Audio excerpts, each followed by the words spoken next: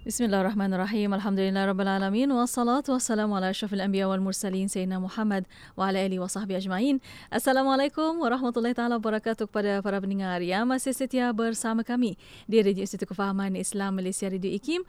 Alhamdulillah untuk waktu ini masih bersama destinasi IKIM bersama saya Mona Jasman yang menemani anda untuk jam kedua pada petang ini. Setiap hari Rabu seperti biasa kita akan bersama rancangan Fas'Aluuna Tanyalah Kami yang kita membawa secara langsung di FB Live IKIM FM, di YouTube IKIM Media. Dan untuk anda ada soalan pertanyaan maupun rancangan Fas'Aluuna Tanyalah Kami, insya-Allah tanya panel kami sebentar saja lagi. Hantarkan soalan melalui WhatsApp konti 01129004 dan juga boleh tinggalkan soalan anda di FB Live IKIM FM, di YouTube IKIM Media. Dan untuk petang ini Alhamdulillah kita untuk musim seterusnya untuk petang ini bersama rancangan Fas'Aluuna kita ada tetamunya bersama yang berusaha Dr. Muhammad Sani Badrun, Fellow Utama dan Pengarah Pusat Kajian Ekonomi dan Kemasyarakatan Emas Institut Kefahaman Islam Malaysia. Dan untuk waktu ini ada di talian. Alhamdulillah. Assalamualaikum. Waalaikumsalam warahmatullahi wabarakatuh. Khabar Mona? Baik, Alhamdulillah. Apa khabar doktor? Alhamdulillah sihat. Alhamdulillah Rabbil Alamin. Terima kasih doktor masih meluangkan masa untuk Fas'Aluuna pada petang ini. Dan insya-Allah doktor akan membincangkan tentang tajuk cabaran superheroes dan makna uswah hasanah. Dan doktor seperti yang kita hidup kehidupan kita pada sekarang zaman kita ini banyak cerita-cerita superheroes atau adiwira sekarang ini kan doktor banyak sekali. Dan mungkin untuk waktu ini sebagai mukadimah kita nak tahu apa makna uswah hasanah sebenarnya. Silakan doktor. Terima kasih Mona dan para pendengar setia kita. Sebenarnya secara mudahnya uswah hasanah tu maksudnya model ataupun ikutan yang baik. Ya. Contoh ikutan yang baik. Dan dalam Al-Quran ia diguna pakai untuk diri Nabi SAW, yang sebab itu dia sebenarnya bukan sekadar model ikutan tetapi dia contoh ikutan yang paling sempurna, ya, yang paling sempurna. Itu disebut sebagai kamil ataupun insan kamil. Jadi nanti bila ada kesempatan kita akan jelaskanlah maksud sempurna ataupun kamil tu bagaimana. Sebenarnya macam yang Mona sebut tadi, selain daripada istilah Al-Quran insan kamil tu, kita ada juga umpamanya istilah macam hero, ya, ataupun manusia agung, pemimpin yang tokoh pemimpin sebagai contoh. Kalau dalam kalangan orang Melayu kita ni sebagai contoh, di peringkat awal sejarah kita dulu, kalau kita lihat sejarah Melayu, kita ada orang macam Hang Tuah, ya, kita ada orang macam Hang Jebat, kita ada orang macam Tun Perak dan Hang Nadim, Sultan Mansur Shah sebagai contoh. Kemudian ada juga model seperti Iskandar Zulkarnain kalau dalam sejarah Melayu tu kan.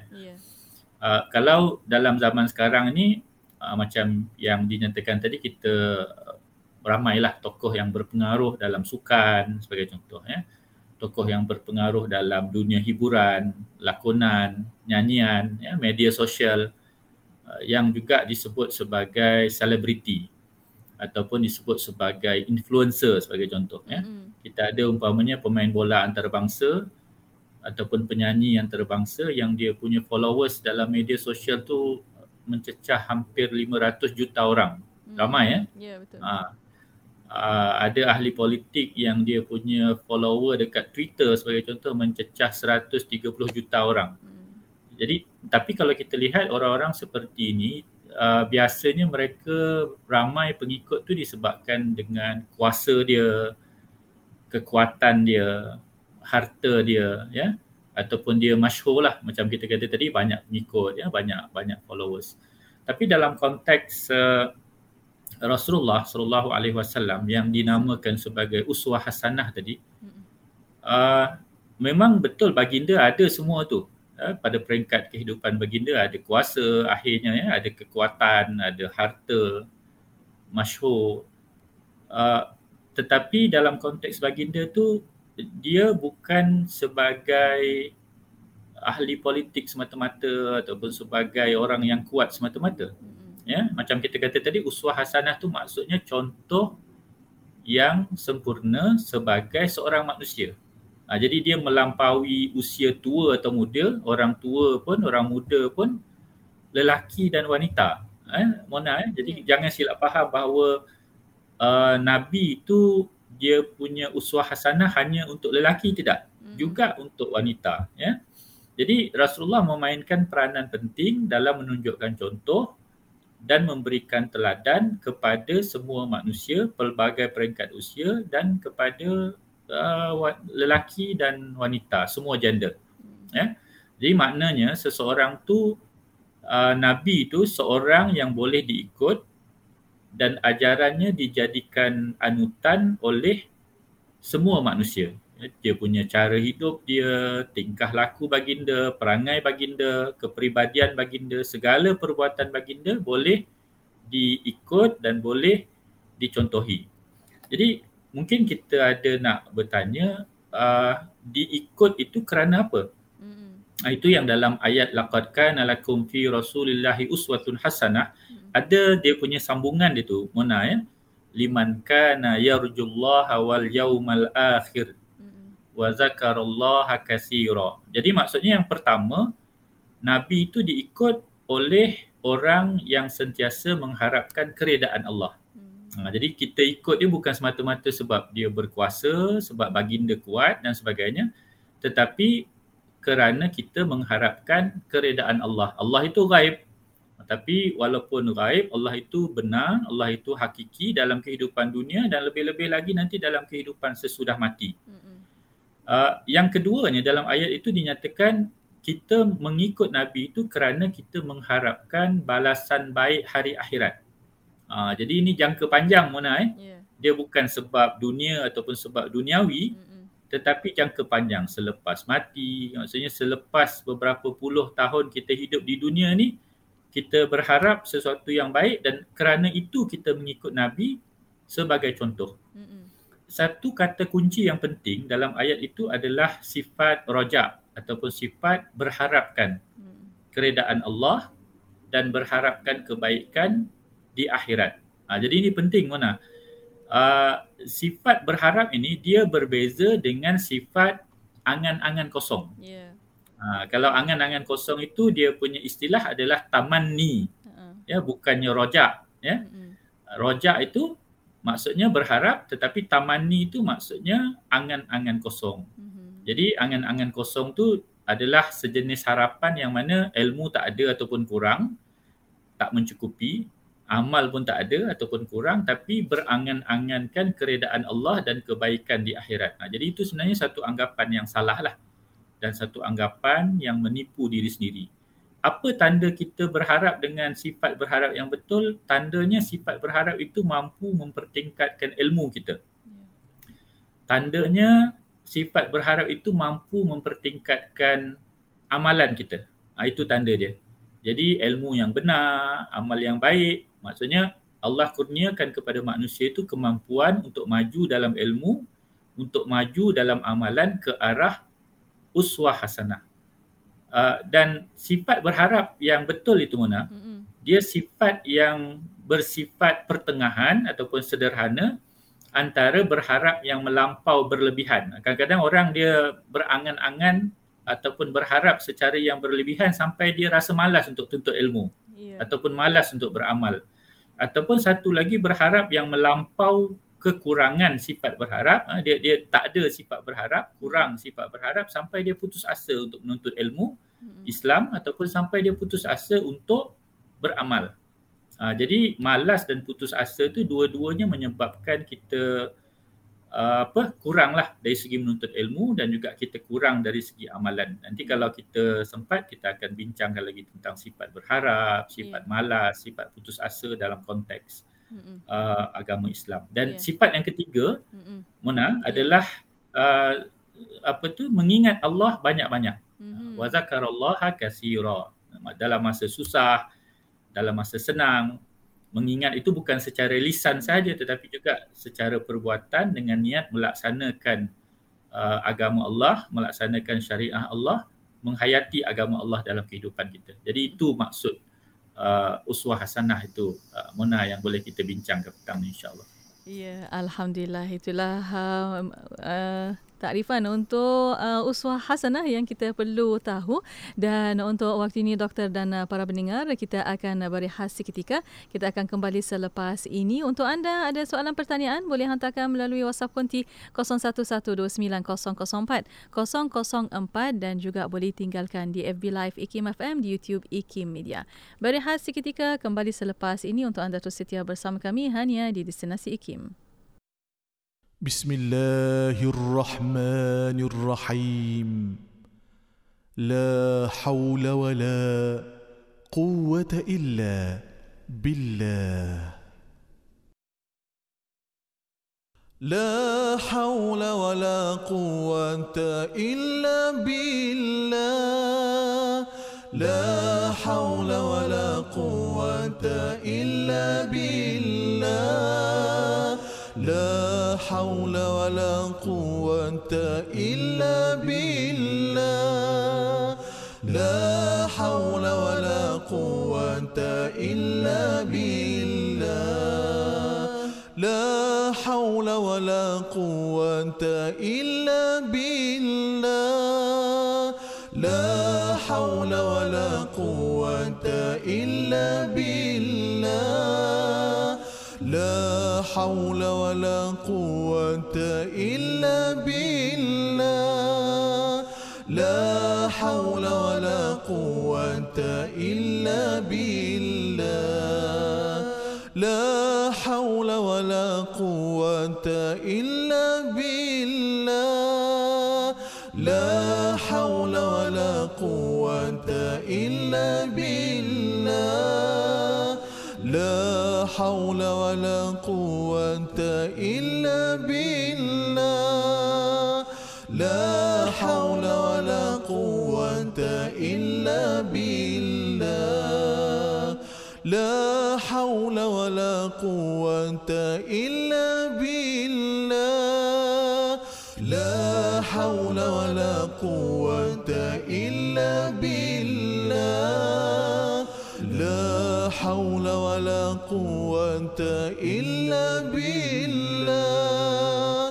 La hawla wa la quwwata illa billah.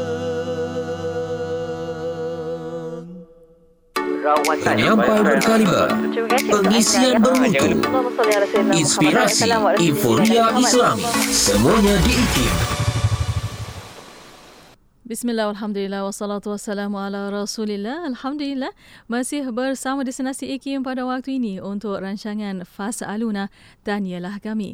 Dan alhamdulillah untuk waktu ini masih bersama Yang Berhormat Dr. Muhammad Sani Badrun, Fellow Utama dan Pengarah Pusat Kajian Ekonomi dan Kemasyarakatan Emas Institut Kefahaman Islam Malaysia. Dan Doktor masih bincangkan tentang cabaran superheroes dan makna uswah hasanah. Tadi telah terangkan makna uswah hasanah, dan untuk waktu ini Doktor kita nak tahulah juga kenapa 3 perkara yang Doktor sebutkan tadi ada kaitan dengan uswah hasanah, iaitu Allah, akhirat dan zikir itu. Silakan Doktor. Terima kasih Mona. Barangkali sebab Rasulullah itu sendiri merupakan uswah hasanah ataupun contoh manusia yang sentiasa mengharapkan keredaan Allah, sentiasa meniatkan keredaan Allah dalam apa jua perbuatan baginda, sentiasa mengharapkan kebaikan akhirat, sentiasa mengingati Allah banyak-banyak dalam sebutan, dalam perbuatan, dalam penghayatan. Jadi berlawanan dengan itu, bagi orang yang tidak mengharapkan keredaan Allah, yang tidak mengharapkan kebaikan akhirat, jadi contoh ikutan mereka tentulah manusia-manusia lain yang bersifat dengan sifat-sifat yang lain. Barangkali dengan sifat Fir'aun sebagai contoh. Ya? Barangkali ikutan mereka itu orang-orang yang bersifat dengan sifat Namrud dan Haman. Ini orang-orang yang berkuasa tetapi menyalahgunakan kuasa mereka. Ya? Barangkali contoh mereka adalah orang-orang yang bersifat dengan sifat Qarun, yang berharta, banyak harta, kaya, tetapi menyalahgunakan kuasa dan harta dia.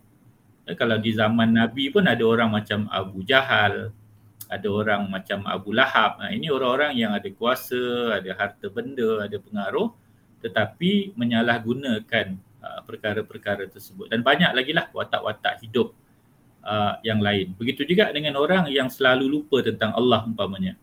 Dalam masa susah pun dia salahkan Allah, dalam masa senang lagilah dia lupa Allah. Maka tentulah contoh ikutan orang-orang seperti itu manusia-manusia lain yang serupa seperti itu. Ya. Ada satu ayat Al-Quran yang menarik perhatian kita, Mona, yang mana Allah Ta'ala berfirman memetik perkataan Nabi SAW kepada Quraisy di Mekah. Nabi berkata, faqad labistu fikum umuran min qabli afala ta'qilun. Sesungguhnya aku telah tinggal bersama-sama dengan kamu penduduk Mekah beberapa lama sebelumnya. Lebih kurang 40 tahun sebelum Nabi menerima wahyu. Jadi Nabi kata, maka apakah kamu tidak memikirkannya?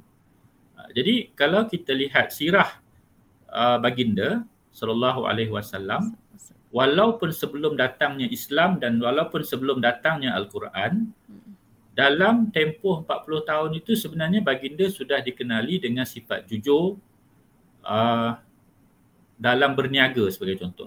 Jadi berniaga ni sebenarnya satu ujian yang jelas Mona, tentang kejujuran seseorang. Betul. Maksudnya bila kita berniaga, kita akan ada muamalat, kita akan ada transaksi. Jadi kalau ada sahaja transaksi yang tak betul, kita akan mudah nampak tentang integriti seseorang dalam perniagaan dia. Sekarang ni pun kita banyak umpamanya syarikat e-hailing, kita ada syarikat e-commerce. Jadi kita tengok banyak komen kan tentang syarikat-syarikat ini. Sampai lambat lah, tak sampai-sampai lah barang dan sebagainya. Mahal lah dan sebagainya. Jadi bila berniaga ni, dia berniaga ni satu ujian yang sangat jelas tentang kejujuran seseorang. Tapi dalam kes Nabi, 40 tahun sebelum daripada menerima wahyu itu, Nabi seorang peniaga, seorang pedagang yang dipercayai sepenuhnya. Kalau kita lihat sirah itu, bila Nabi diminta sebagai hakim untuk meletakkan Hajarul Aswad pun, Nabi dianggap sebagai hakim yang adil. Jadi maksudnya 40 tahun sebelum daripada mendapat wahyu itu, Nabi sudah dikenali sebagai warga kota Mekah yang committed dari segi akhlak yang baik. Sedangkan penduduk yang lain-lain di Mekah itu majoritinya menyembah berhala, suka mabuk, berjudi dan sebagainya. Tapi orang-orang ini, mereka menggelar Nabi itu sebagai Al-Amin ataupun sebagai As-Sadiqul Amin. Maksudnya orang yang sangat amanah, orang yang sangat boleh dipercayai, orang yang boleh diberikan kepercayaan sepenuhnya. Sedangkan Nabi itu asalnya anak yatim piatu. Anak yatim piatu begitu. Dari segi fizikal pun kalau kita lihat sirah Nabi itu, Nabi telah dipersediakan untuk menggalas amanah kesudahan segala Nabi untuk agama yang bersifat yang bersifat sejagat. Yang bersifat sejagat. Jauh perjalanan baginda, luas pemandangan baginda. Waktu berusia 9 tahun sudah membantu bapa saudaranya Abu Talib dalam rombongan dagang daripada Mekah ke Syria.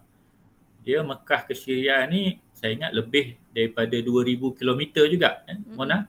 Jadi untuk perjalanan yang sebegitu panjang, kita boleh nampak seseorang tu bagaimana moral dia, bagaimana akhlak dia, bagaimana kejujuran dia ataupun bagaimana, nakal ke, jahat ke, kita boleh nampak.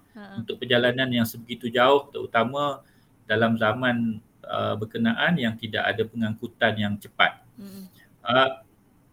Pada waktu baginda berumur 25 tahun, iaitu kira-kira daripada 9 tahun ke 25 tahun tu lebih kurang 16 tahun, Nabi sudah menjadi pedagang yang berjaya, peniaga yang mempunyai reputasi yang baik, yang cekap, yang boleh membawa keuntungan yang banyak. Dinyatakan dalam sirah Nabi, Nabi pernah ke Bahrain, pernah ke Oman, pernah ke Palestin. Ini semua lebih kurang 1,500 sehingga 2,300 kilometer perjalanan. sebelum menerima wahyu juga Nabi sudah pernah berdagang ke Hubasyah. Hubasyah ini selatan daripada Mekah dalam perjalanan ke Yaman, di mana ada pasar tahunan yang berlangsung lebih daripada 8 hari yang turut disertai oleh pedagang daripada Sind. Sind ini sekarang ini di benua India ataupun benua Pakistan lah sekarang ini, daripada China dan sebagainya. Jadi itu yang menarik Mona, kalau kita lihat uswah hasanah ini dia sampai ke peringkat di mana ada para ilmuwan yang menulis buku yang khusus tentang sejarah Mekah dan sejarah Madinah, sebab Mekah dan Madinah ini kedua-duanya merupakan tempat Nabi hidup pada waktu yang agak panjang. Umpamanya ada seorang ulama yang bernama Al-Azraqi. Azraq ini maksudnya mata biru. Mata biru. Sebab keturunan Al-Azraqi ni, dia punya nenek moyang dia tu, datuk moyang dia tu, dia berketurunan Eropah. Dalam bahasa pada waktu itu berketurunan Rom lah. Rumi begitu. Berketurunan Byzantine. Jadi mata dia biru. Jadi ini dia punya cucu cicit dia, Al-Azraqi, dia menulis Akhbaru Makkah. Dia ada sanad sampai kepada Ibnu Abbas, menulis tentang sejarah Mekah sebelum dan pada zaman Nabi secara yang sangat terperinci. Jadi ini satu penghormatan luar biasa, uswah hasanah untuk Nabi yang telah wafat sekitar 200 tahun sebelumnya. Begitu jugalah ada ulama seperti Umar bin Syabbah yang menulis Akhbaru Madinah. Itu sejarah Madinah sebelum Nabi dan pada zaman Nabi. Jadi maksudnya mereka merakamkan semua sejarah ni sebab menghormati Nabi sebagai uswah hasanah tu tadi. Jadi saya fikir barangkali itu sedikitlah penjelasan kenapa Nabi itu uswah hasanah kepada orang-orang yang mempunyai 3 sifat tu tadi. Saya. Ya, Alhamdulillah. Terima kasih Doktor atas pencerahan dan banyak lagi yang kita nak kongsikan bersama. Doktor nak kongsikan bersama insya-Allah selepas ini. Untuk waktu ini kita berehat Doktor, dan para pendengar, kita akan kembali selepas ini. Untuk anda, terus setia bersama kami hanya di destinasi IKIM. Radio IKIM sentiasa memberi anda lagu-lagu ketuhanan yang terbaik.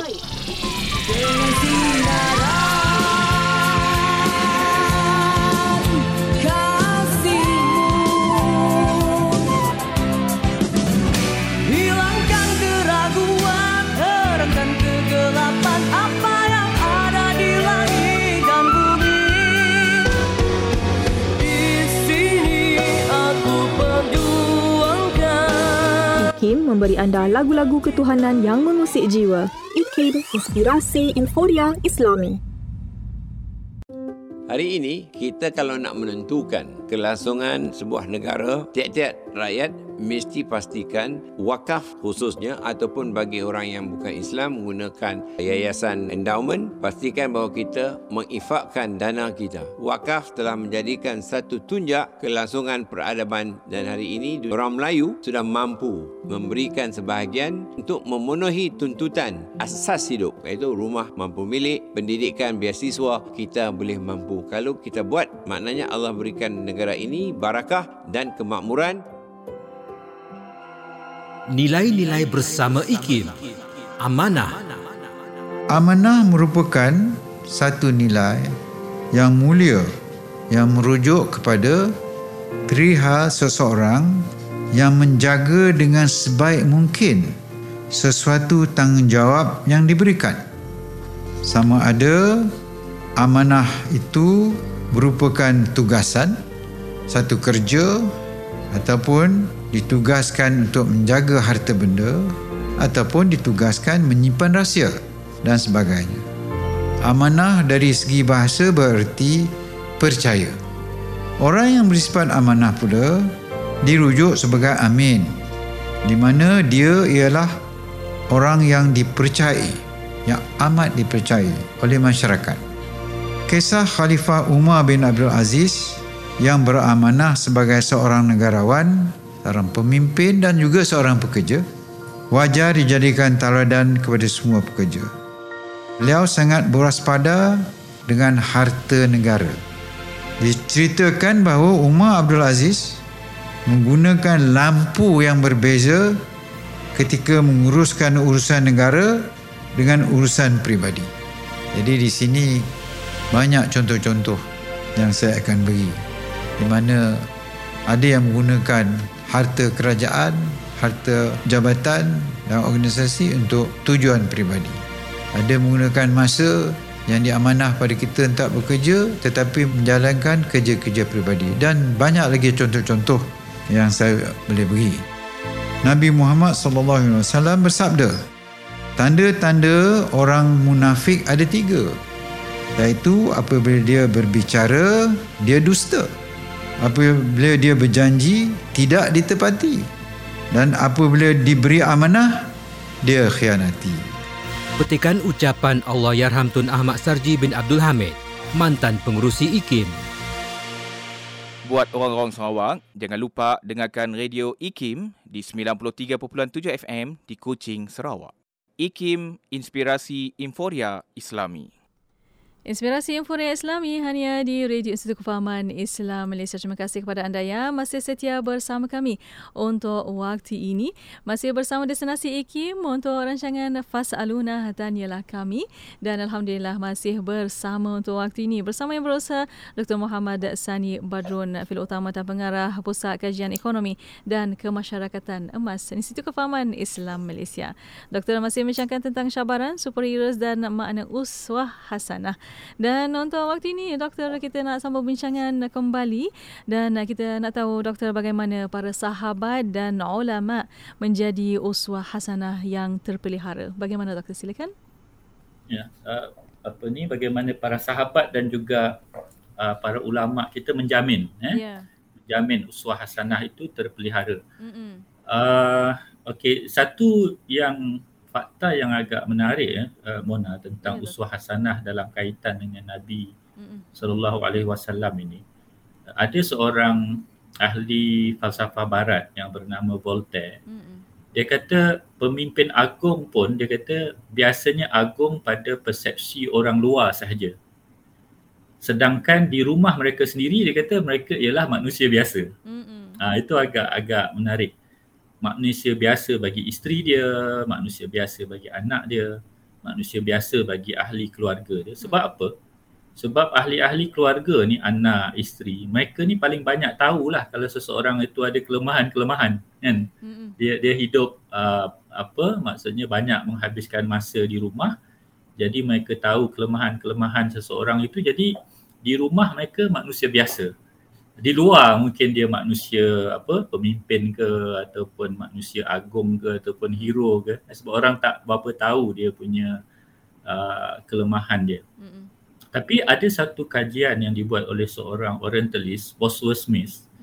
Dia kata dalam kes kehidupan Nabi Muhammad SAW, Nabi Muhammad ni dia pemimpin agung, uswah hasanah, termasuk kepada isteri baginda. Ya, termasuk kepada anak-anak baginda dan termasuk kepada ahli keluarga baginda sendiri pun menganggap baginda itu sebagai seorang yang agung, seorang uswah hasanah, seorang ikutan manusia yang sempurna.